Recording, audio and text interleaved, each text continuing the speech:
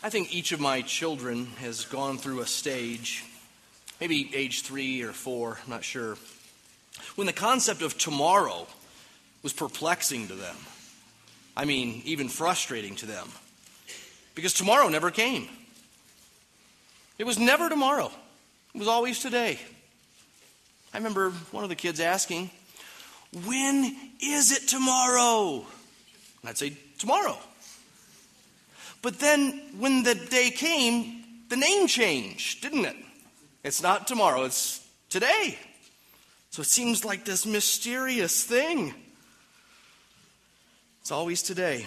Well, Psalm 95, right in the middle of it, has this wonderfully mysterious word, today. And it may seem like a needless word, like a bonus word. Today you should do this. Maybe it's just part of the poetry of it.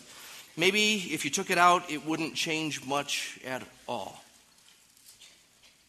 Instead, though, it's a powerful and rich and important word right there toward the end of verse 7.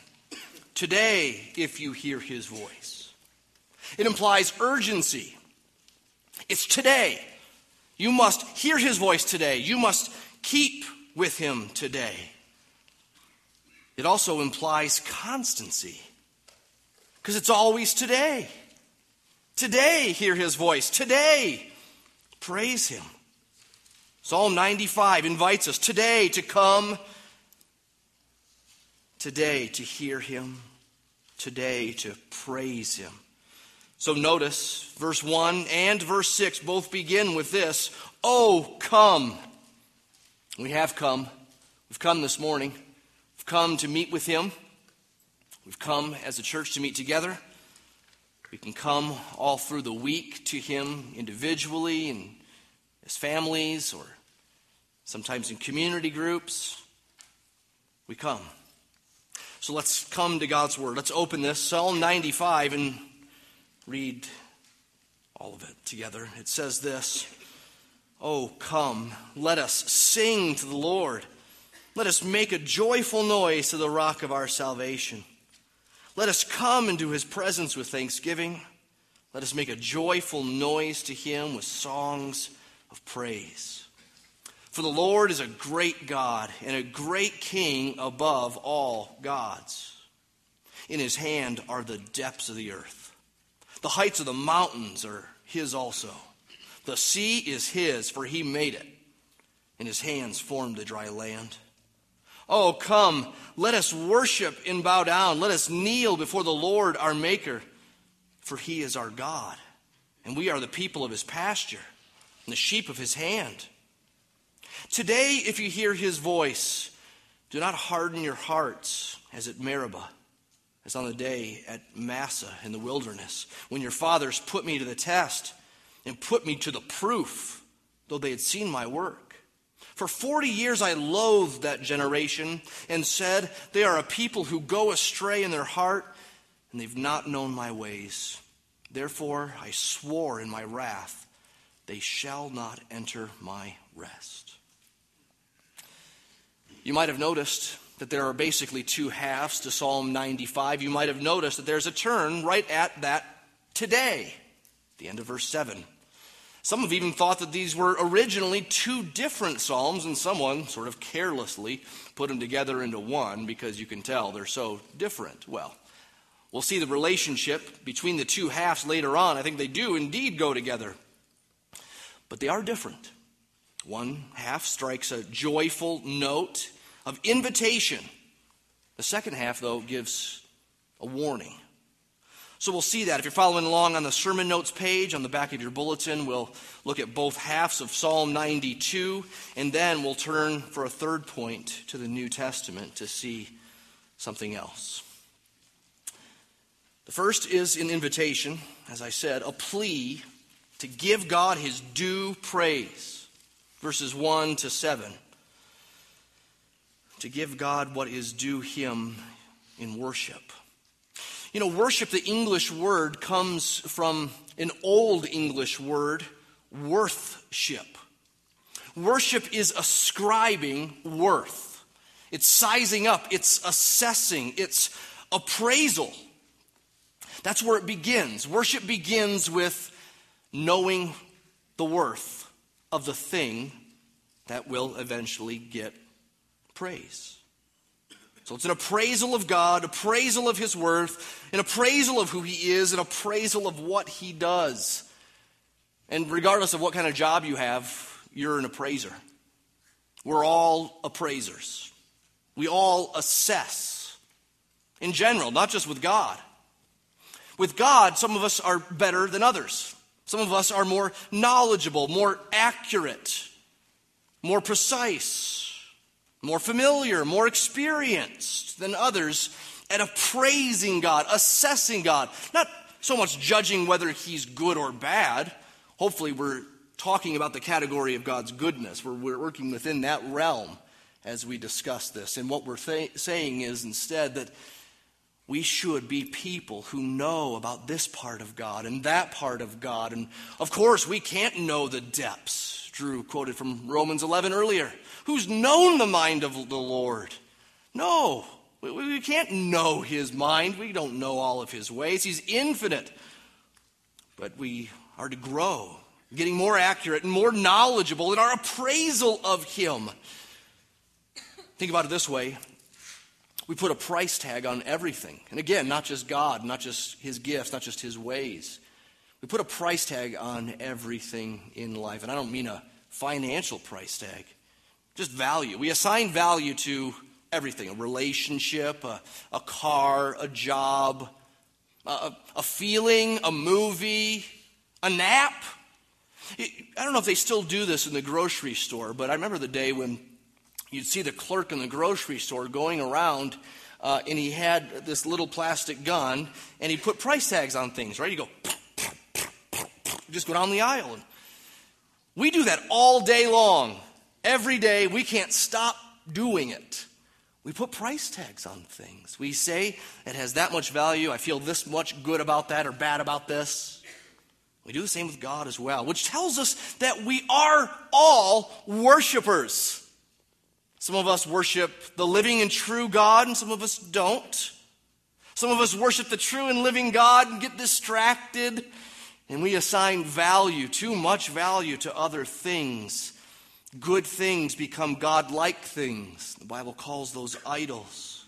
There's no question that we are all worshipers. We all praise. We all are appraisers with price tag guns. What do we value in God? Well, we'll get to that in a little bit, but first let's talk about what praise is, what worship is. Like so many Psalms, it describes it in several different ways. Verse 1 talks about it being singing. Let us sing to the Lord. It says make a joyful noise, 2 times in fact, one in verse 1 and one in verse 2. A joyful noise. Noise here means loud. Joyful means happy. Now, that's not the only way that the Bible talks about worship. There's a way to worship God in silence. There's a way to worship God even in the midst of sorrow. But so often the Bible describes praise in loud terms and in happy terms. Exuberance, expressed exuberantly. And it says that it's to him. It's not just joyful noise, happy music, like that's an end in itself, or the goal is merely our experience or our feelings. It's to him. In that sense, it's for him. It's to the rock of our salvation. It says in verse 1, which I think is one way of describing him. That should remind us that praise describes him. It calls him a rock. It says he's our salvation. It's acknowledging, verse 2 says, that we're coming into his presence. Come into his presence. Literally, before his face.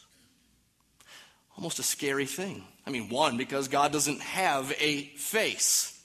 And 2, because no man can see my glory and live. Even the angels cover their face with their wings as they dwell in God's presence in his throne room. No man can see him, and yet here it says, come before his very face. Something intimate, something awe-striking. And to come before his presence with thanksgiving, specifically in verse 2, recounting what he's done, recounting his goodness. Or skip down to verse 6 and look at the way praise is described there. Oh, come, let us worship. Worship and bow down, let us kneel before the Lord our Maker. Now, our English word worship is sort of a general word, right? There are different ways to worship. We're seeing that in this psalm. You can see it in other parts of the Bible. The Hebrew word for worship, when you look down and see worship in verse 6, the Hebrew word for that literally means bow. Now, it could sometimes mean literal bowing, and sometimes it could mean something more figurative, more general, like worship in our English language. But notice that it's stacked with these other bowing terms. Worship equals bow, so it could read like this. Oh, come, let us bow and bow down. Let us kneel before the Lord our Maker. Stacking them up like that means let us get low and lower. He is high and lifted up. We are not. Part of his glory is his difference. He's not different than us in every single way. We're made in his image. There are ways in which we're like him. There are ways in which we're supposed to grow in being like him. But there are ways in which he is separate, different, and even far away, even though the Bible elsewhere talks about him being near and even coming into his presence and being before his face. Before his face, give thanks and get low. I think when the Bible talks about bowing, it's talking about it both, especially in the Old Testament, in literal terms, but in not just literal terms. You could also think of it in terms of in inner bowing.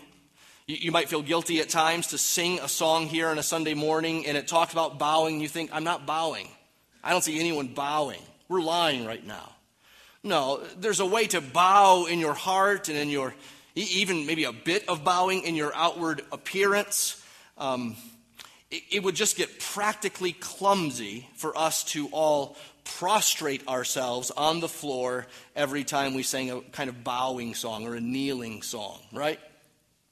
So it's okay to stand. It's okay to express our heart in smaller ways than what we're singing. And it's also okay to bow down and to get low and to at times have moments of being face down. This isn't sort of cutesy kneeling like you may have done in one of those churches that have fold-down pads. This is getting flat. This is bowing more like what you might see a Muslim do when they bow in prayer. That's how Jewish folks would have thought of worship and bowing in the time of Psalm 95. But notice there's a contrast here. Verse 1 began with all this joyful stuff, right? Joyful noise, sing. And then verse 6 talks about bow and bow lower and get real low. So there's to be rejoicing and reverence. There's to be gladness in his worship and gravity. His praise is to be full of wonder and weight. It should make us happy and humble. It should make us want to get loud and to get low. That's our God. He's near and he's big. This is also individual and corporate. It says, let us, 3 times. 3 times it puts them together in couples, though. Verse 1, let us sing, let us make a joyful noise. Then verse 2, 2 more, let us, however you say that. Verse 6 again, 2 more, let us. Let us, it's corporate. You see that? It's us, it's not me. Let me. It's not you individually. Let that one person. Let us. But of course, the us isn't just this amorphous group somewhere. These are people, like you, like me. It's saying get together and do this together. Let us, individually but together, do this. We need to come together. The Bible talks about this. The Psalms assume this. Some of the Psalms are individual and private. It's me and God in the prayer closet with my prayer journal and my Bible. But most of the Psalms assume that this is a song book for God's people, to be sung together with God's people. Now, over the next 2 to 3 weeks, I want to do sort of a mini-series on praise in general in the book of Psalms. That'll allow us to not be limited to one psalm. There's some things I want to show you over 2 weeks, maybe 3 weeks, about praise in the Psalms that I think is very important for us to keep in mind for our corporate worship even today. So 2 to 3 weeks of that coming up, and we'll take the principles that we see in the Psalms about it that should shape our corporate worship. So keep that in mind. Be planning on that, excited for it, even praying for it if you would. Now this week, though, I want to say something to the men. It's Father's Day. With this 2 to 3 weeks coming up on praise, I want to give you men an assignment to have a catcher's mitt in your mind and your heart ready for these next 2 to 3 weeks especially. That you would receive these. Of course, all of God's people need to think through praise in the Psalms and how praise happens here in corporate worship as a church. Women, little kids, and men all need to hear that. But men, I want you to come with a catcher's mitt ready to receive it. I have a dream. I have a dream of a church full of strong men. Not strong in muscles necessarily, but strong in conviction, strong in the word, strong in their leadership, leading out to come. Men, oh, come. Men leading out in singing. Yeah, singing should be for everyone. But, if we had a female meter and a male meter going on during our singing, I think probably the ladies would outdo us men. And God gave you a big booming voice as an instrument. Use it. Men. We need men, and we'll weave that in here and there in upcoming weeks as we think about praise. I don't want to give too much away about praise from Psalm 95. I'm holding some back so that we have things to say in upcoming weeks about praise. But notice that this psalm, like others, gives us a why to praise. We saw that in Psalm 92 a few weeks ago. And I said then that almost all psalms give us a why for praise. They don't just say, praise him, and then that's it. No, most often they do this. Praise him. You praise him. All of creation praise him for, and then it goes on to give reasons. For he's done this. For he is this. They both incite and excite when they give us these reasons. Now, if you think about it, reasons for praise and praise itself are inseparable, because praise by its very nature is descriptive. What the Psalms do is they call on others, inviting and motivating to others to praise him by showing who he is, by describing what he's done. And in that description of who he is and what he's done, oftentimes it is itself praise. It got horizontal. Let us. And then the why for let us do this or that becomes its own kind of descriptive praise. Praise must be descriptive. Think about affection in marriage. Simplicity is good, but it can only go so far. It can only last so long. Maybe you're a kind of Frankenstein sort of affection communicator to your wife, man. There was one word in Frankenstein, I don't remember which one it was, but, Frankenstein's learning language and concepts and things, and, I think it's nice. He just kept saying nice. Maybe it was pretty or something. I don't know what it was, but, Frankenstein's fixated on this thing, this concept, and he just kept saying the one word, nice. And sometimes men do that with their wives. Pretty. That's it. You don't have any other. Like you go to the box of words to pull another one out, and you're like, hammer. I don't know. I can't say she's a hammer. So what do I got? Pretty. You just go back to Frankenstein again. Okay? So simplicity is good. It's good to be honest, right? Not all of us have got up to 100 IQ, that kind of thing. But we need, with our wives, to describe things about them that we like. We need to give more than just pretty and thanks and good food. And in the same way, we describe our God. We put contours and edges on who He is. And that is both motivation and invitation to others. It's horizontal, and it is itself praise, and so it's vertical. We praise Him for who He is. And look at what verse 3 says. He's a great God. He's a great King above all gods. As if there was any other God. There are gods out there. People think that there are gods out there. But He says that He's the Lord and there is none besides Him. And so He's condescending to our understanding of unbelief and in our concept of multiple gods. God's communicating Himself in an ancient Near East culture where most of the nations around believed in many gods, and they had them ranked, and this one was higher than this one, and this one could beat this one, but this one could beat this one at this thing and not that thing. And God's saying, I'm a great God. I'm a great King. I am, in fact, the God.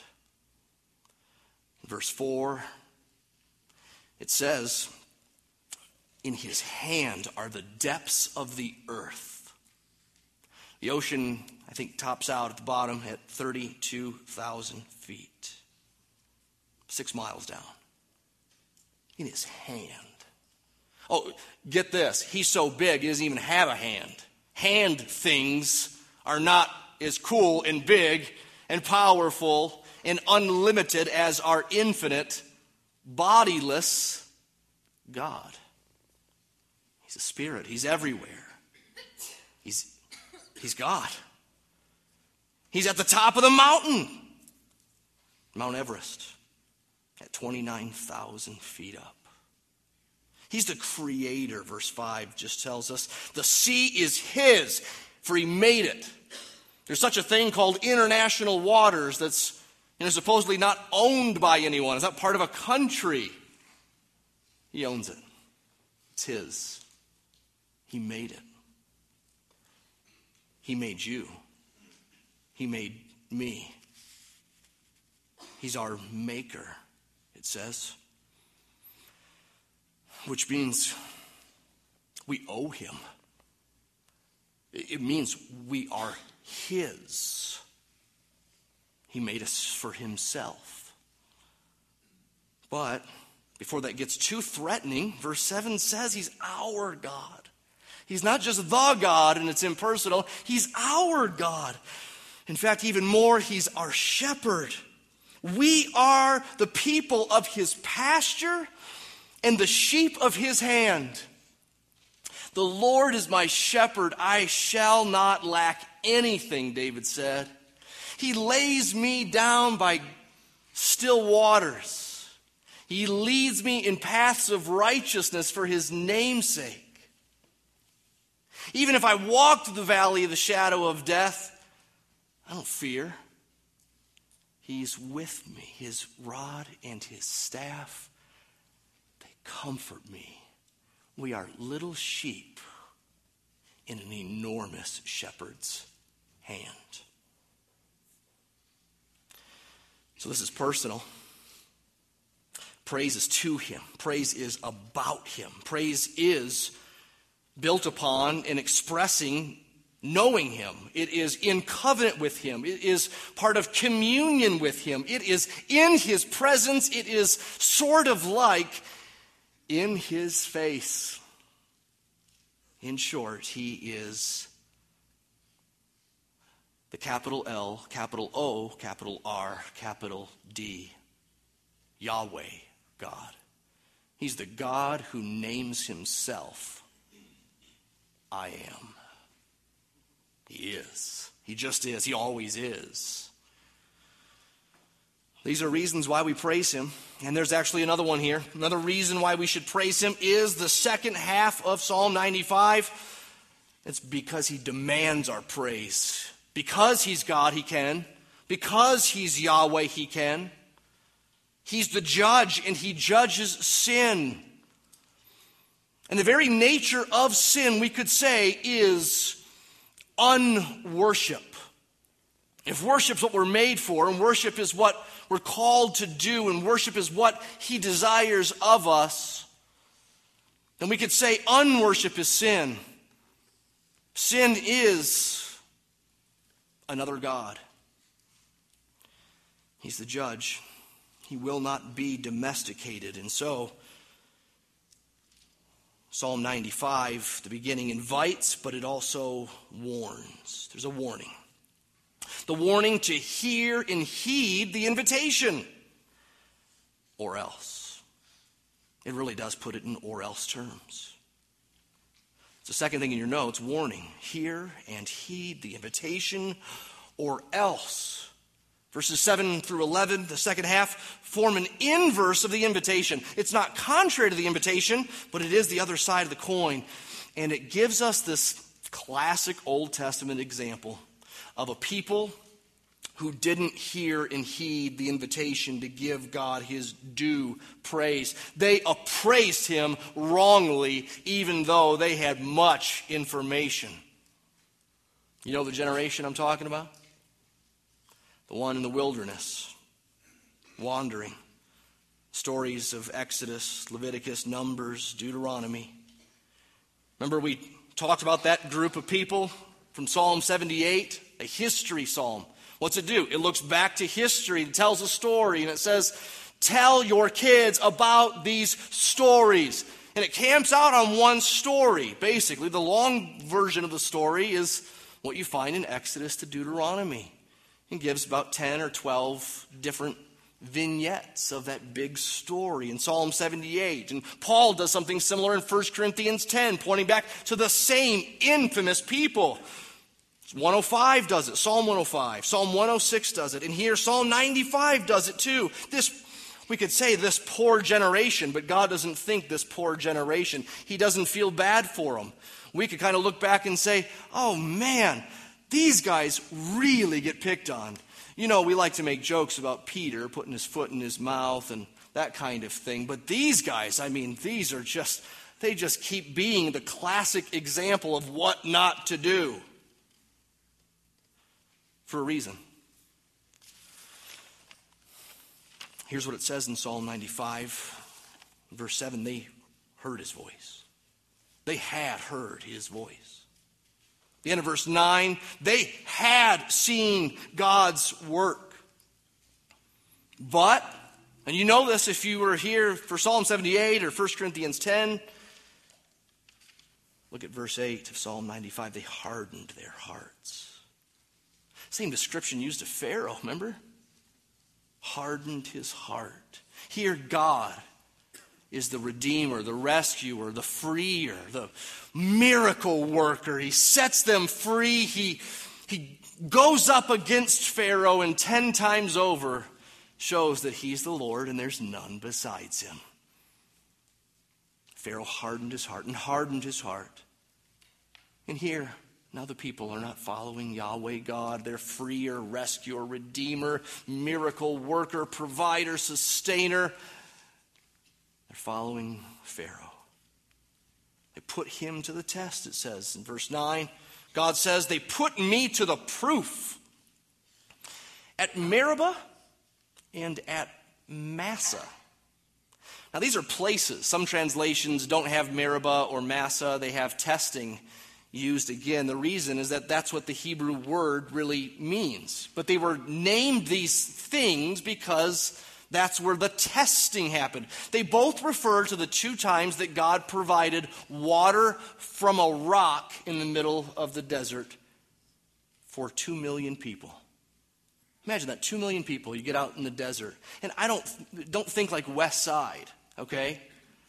I don't mean like you could walk eventually and get some water. They're out in the desert, Sahara-like.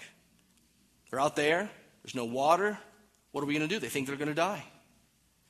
As I pictured this before, God providing this rock, Moses striking it, and then water gushing out. I pictured, sort of a medium-sized little boulder, I guess, and then like a drinking fountain coming out. And then I found out there are 2 million people out there. 2 million people at a drinking fountain. You'd hear a lot of, save some for the fish. Remember that one? No, God provided a gush, a stream, a big pool, something massive. And they're called, these places, Massah and Meribah, named by Moses. Exodus 17:7 says, Moses called the name of the place Massah and Meribah because of the quarreling of the people of Israel and because they tested the Lord, saying, is the Lord among us or not? He named those places testing and quarreling in English, except he gave them Hebrew words. That's why they're called Massah and Meribah. There are people, though, who go astray in their hearts. Verse 10 says of Psalm 95, there are people really who haven't known my ways, and hence God says that he loathed that generation. Loathed. We probably wouldn't think to put that strong of a term on it. We would want to guard God's reputation a little bit more, wouldn't we? We'd want to make him look a little more just or nice or something. Take an edge off it. Loathed him? You were that ticked? You loathed him? You went to like an old word? No one says loathe anymore, right? Except the British. We'll put it in these terms. He swore in his wrath. He made an oath with himself when he was mad. You shouldn't do that. Don't make any promises when you're mad. But God is God. He's holy. And his wrath is holy. It's right. He made a covenant with himself in his wrath that they wouldn't enter his rest. And look down, that's how the psalm ends. A weird ending for a psalm.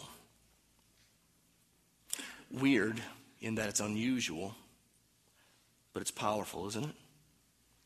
It just ends with, they died out there. They didn't enter his rest, which means his land. That's the whole point of them traveling through the wilderness, you'll remember, is eventually to get to a land. And that is going to be a land of rest because it's flowing with milk and honey already. You don't have to start from zero with crops. And it's also a land of God's presence. That's why it says it's my rest. They won't enter into my rest or rest with me. Now this is hinting at another Old Testament story of doubt and testing. Would you bear with me flipping back to one more Moses story as we use the Psalms as a springboard? Look at Numbers 13 with me. This is one we haven't looked at before. We've looked at others. Numbers 13, though, is the first place where God said, you won't enter the promised land. We already saw that with Moses. Moses did something in Numbers 20, and he's told, you won't enter the promised land. We've already seen that Massah and Meribah are where the people complained when God got them to a certain place and there wasn't water there. They grumbled, they doubted, they tested him, they pushed the finger to his chest. Well, here's another one of those stories. It's a story of getting right to the land and then sending in some spies to spy out the land. I mean, you're going to have to go and there's a conquest coming. That's the book of Joshua. And if you're smart with war, you'll send some spies in, figure out what the enemy's like before you go in. Now, God's promised all this. God's said he's going to pave the way. And so the spies come back in verse 25 of Numbers 13. Numbers 13. We won't read 25, but we will start reading in verse 30. Now, the people have already been concerned that these spies came back and were faithless, scared, didn't want to do it. Caleb quieted the people, verse 30, before Moses and said, "Let us go up once and occupy the land, for we are well able to overcome it." Then the men who had gone up with him, the other spies, said, "We're not able to go up against the people, for they are stronger than we are." So they brought to the people of Israel a bad report of the land that they had spied out, saying, "The land through which we've gone to spy is a land that devours its inhabitants, and all the people that we saw in it are of great height, and we're like grasshoppers." They're really big. Chapter 14, verse 1, get this. All the people, all 2 million, raised a loud cry, and the people wept that night, and all the people of Israel grumbled against Moses and Aaron again. The whole congregation said to them, "Would that we had died in the land of Egypt. We wish that. We wish that we had died in this wilderness right now rather than have to go through and fight these giants, these big guys in the land, this mighty army. Why is the Lord bringing us into this land to fall by the sword? Our wives and our little ones would become prey. Would it not have been better for us to go back to Egypt, back to slavery?" And they said to one another, "Let us choose a leader and go back to Egypt." Man, and you realize that's not just a rebellion against Moses and Aaron. When they say choose a leader and go back to Egypt, it's also a rebellion against the Lord. The Lord's the one who led them out of Egypt, not Moses. So now skip down to verse 8. Here's what Joshua and Caleb say. "If the Lord delights in us, he'll bring us into the land. He'll give us the land, a land that flows with milk and honey. Only do not rebel against the Lord, and do not fear the people of the land, for they are bread for us." They're there for the picking. God will make this easy for us. Their protection's removed from them, and the Lord is with us. Do not fear them. Then all the congregation said to stone them with stones. And Joshua and Caleb would have died right there, except the glory of the Lord just showed up, and they put down their stones real fast. Now look at verse 21. Here's the end of it. End of the story. "But truly as I live," the Lord says, an oath, a promise, a covenant, "and as all the earth will be filled with the glory of the Lord, so I promise none of the men who've seen my glory, my signs that I did in Egypt and in the wilderness, and yet have put me to the test these 10 times and have not obeyed my voice, none of them shall see the land that I swore to give to their fathers." God loathed that generation. They died in the wilderness as he promised. A generation later, the people went in. Now that's a lesson that needs repeating, and that's why it's repeated so many times in the Old Testament. It's an issue, a warning that needs reissuing, and it's reissued here in Psalm 95 in David's time, but it's needed in every generation. We could say this is a warning reissued every day, and that's why Psalm 95 says, "Today, if you heard, if you've seen, don't harden your heart. Don't be like them. Today, do you hear his voice? Have you seen his work?" Oh, I know they saw his work in a different way. I mean, they saw the manna that God provided every morning. They saw quail come down from the sky. Here's food to eat in the desert. They saw the water from the rock. They saw the the pillar of fire at night. They saw Sinai shake. They saw the glory of the Lord go into the tent of meeting or into the tabernacle. They saw so much, and yet we haven't seen that, but we have seen it in His Word. You hear it even now, even if you hadn't heard anything before. You've heard and seen of His glory in creation. He's written a law on your heart so that we're without excuse. You have heard His voice. You have seen His work. But there are some who have ears but don't hear. They don't really hear. This is all of us before God intervenes, before He gives us new eyes to see. Like idols, Psalm 115 says, those who make idols become like them. And here's what idols are like. They have eyes, because the guy who made them said, yeah, I'll put some eyes right there. But they don't see. They have ears, because the craftsman made them. Put them right there. But they don't hear. Legs, but they don't walk. Arms, but they can't move at all. Do you hear? Maybe today for the first time, you hear His voice. Maybe this is so literal for you. Today, if you hear His voice, and you think, yes. Maybe you hear something of His holiness. Maybe you hear something about universal sin and sin in your own heart and life. Maybe you see something here in His Word about His grace and His ways, or His coming judgment that just puts it within you to flee from the wrath to come. If you hear Him, if you see and know His work, then believe and trust and cling. And I'll come back to that in just a minute here. But if you have heard His voice and you've come to believe and trust and cling to Him, then Psalm 95 is saying to you, keep on. You must keep on. Keep hearing. Don't harden your heart. Don't put God to the test. Don't doubt like they doubted. Oh, I know it's so easy to think that if you were back there in the wilderness seeing all that great stuff, all those fireworks from heaven, you would have done differently. If you'd passed through the Red Sea on dry ground, you would have got to the other side. If you'd seen Sinai shake, you wouldn't have built a golden calf to worship. But in some ways we've seen so much more.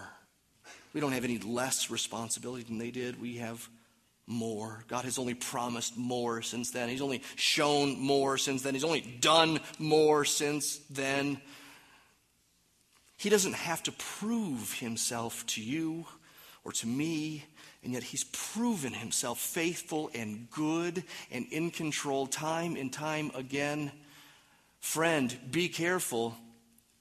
On the one hand, it's right to be honest with the Lord about your complaint, your doubt in the midst of a trial.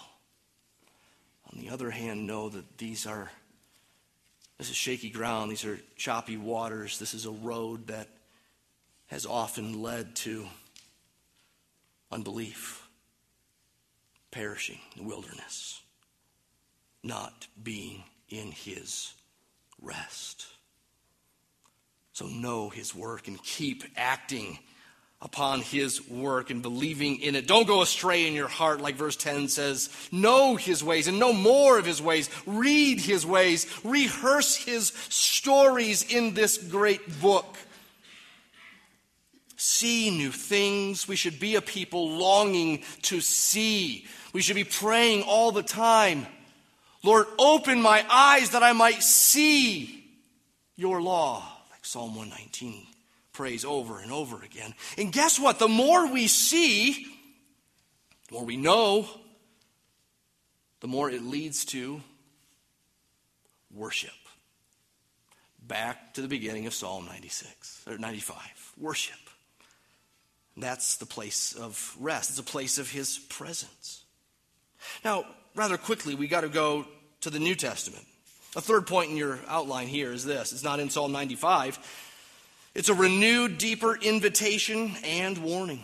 Remember, Psalm 95 was invitation and warning. Psalm 95 is quoted in Hebrews 3 and 4 extensively. This renewed, deeper invitation and warning is this: Jesus is the rest of the story. Paul Harvey made a living on the radio telling us the rest of the story. Anyone younger than me just said, "What's a radio and who the heck is Paul Harvey?" It's this guy. He told really long-winded stories, in my opinion. But eventually you get to this point and you say something about the rest of the story. It would be this surprise, this hook, this thing you didn't see coming. Oh, that's the part to listen for. That's good. Well, the rest of the Psalm 95 story is in Hebrews 3 and 4. And of course, I mean a pun there, because Psalm 95 ended with the theme of rest. And that's what Hebrews 3 and 4 talk about. Hebrews 3 and 4, quoting Psalm 95, basically make up a sermon. So turn to Hebrews 3, and let's read some of this together, and I'll just throw in some comments in between reading this big long part of quoting the Old Testament. The quote starts in verse 7. All the way to verse 11, it's just quoting the second half of Psalm 95. So I won't read it. So the text has just been read, let's pretend, in this sermon, and now here's the exposition, here's the teaching. Verse 12. Take care, brothers, lest there be in any of you an evil, unbelieving heart leading you to fall away from the living God. But exhort one another every day, as long as it's called today, that none of you may be hardened by the deceitfulness of sin. For we've come to share in Christ, if indeed we hold our original confidence firm to the end.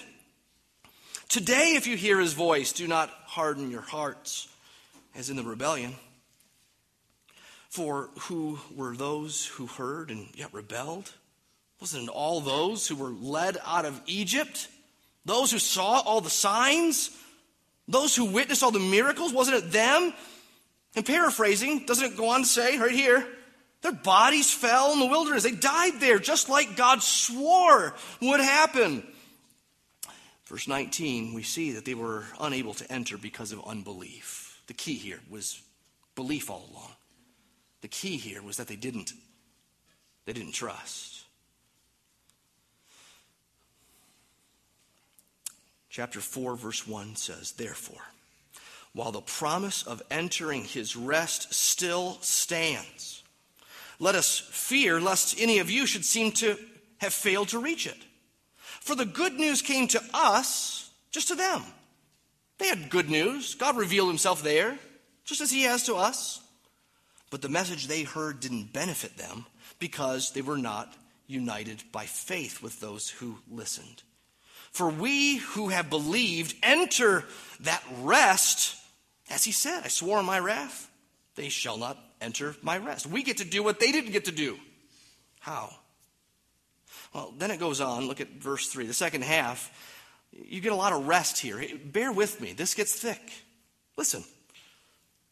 Although his works, God's works, were finished from the foundation of the world. Rest number 1. God rested before he started making things. And then, verse 4, it talks about the seventh day of creation where God rested. A second rest.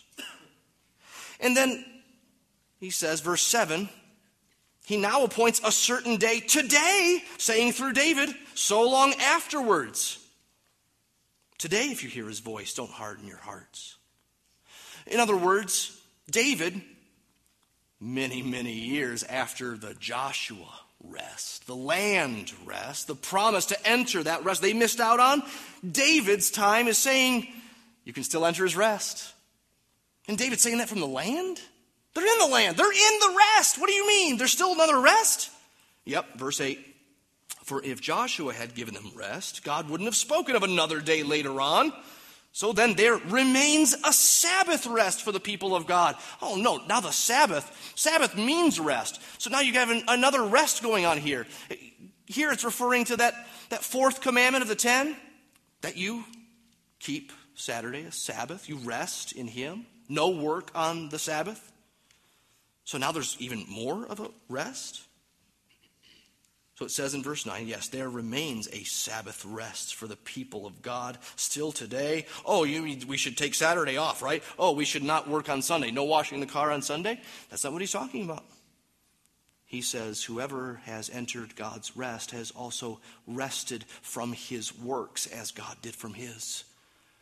We rest in Jesus. Jesus is that last rest. He's the fulfillment of the Sabbath. He said, come unto me, all you who are weary and heavy laden, and I will give you Shabbat, Sabbath, rest. So we rest in him. We can rest in him because of his work. He came saying, I must be about my Father's work. He kept saying it, and then he died on the cross, and his last words were, it is finished. He finished the work. He worked on our behalf. He is our righteousness. He took the payment of sin for us. And to receive that, we don't work for it, but we rest. We believe, we don't strive. That's the story of rest. That's the rest of the story. Jesus is our rest. So we know more. We've seen more. He's shown us more. He's done more. And there's more responsibility, Christian, to keep seeing and keep hearing and keep believing, keep resting, keep trusting, keep worshiping. Take care, brothers. Exhort one another while it's still today. Strive to enter into God's rest. Yes, we rest in him, but it says strive. Oh, we'll know at the end that it's his work and he's done it. He's kept us if we're his.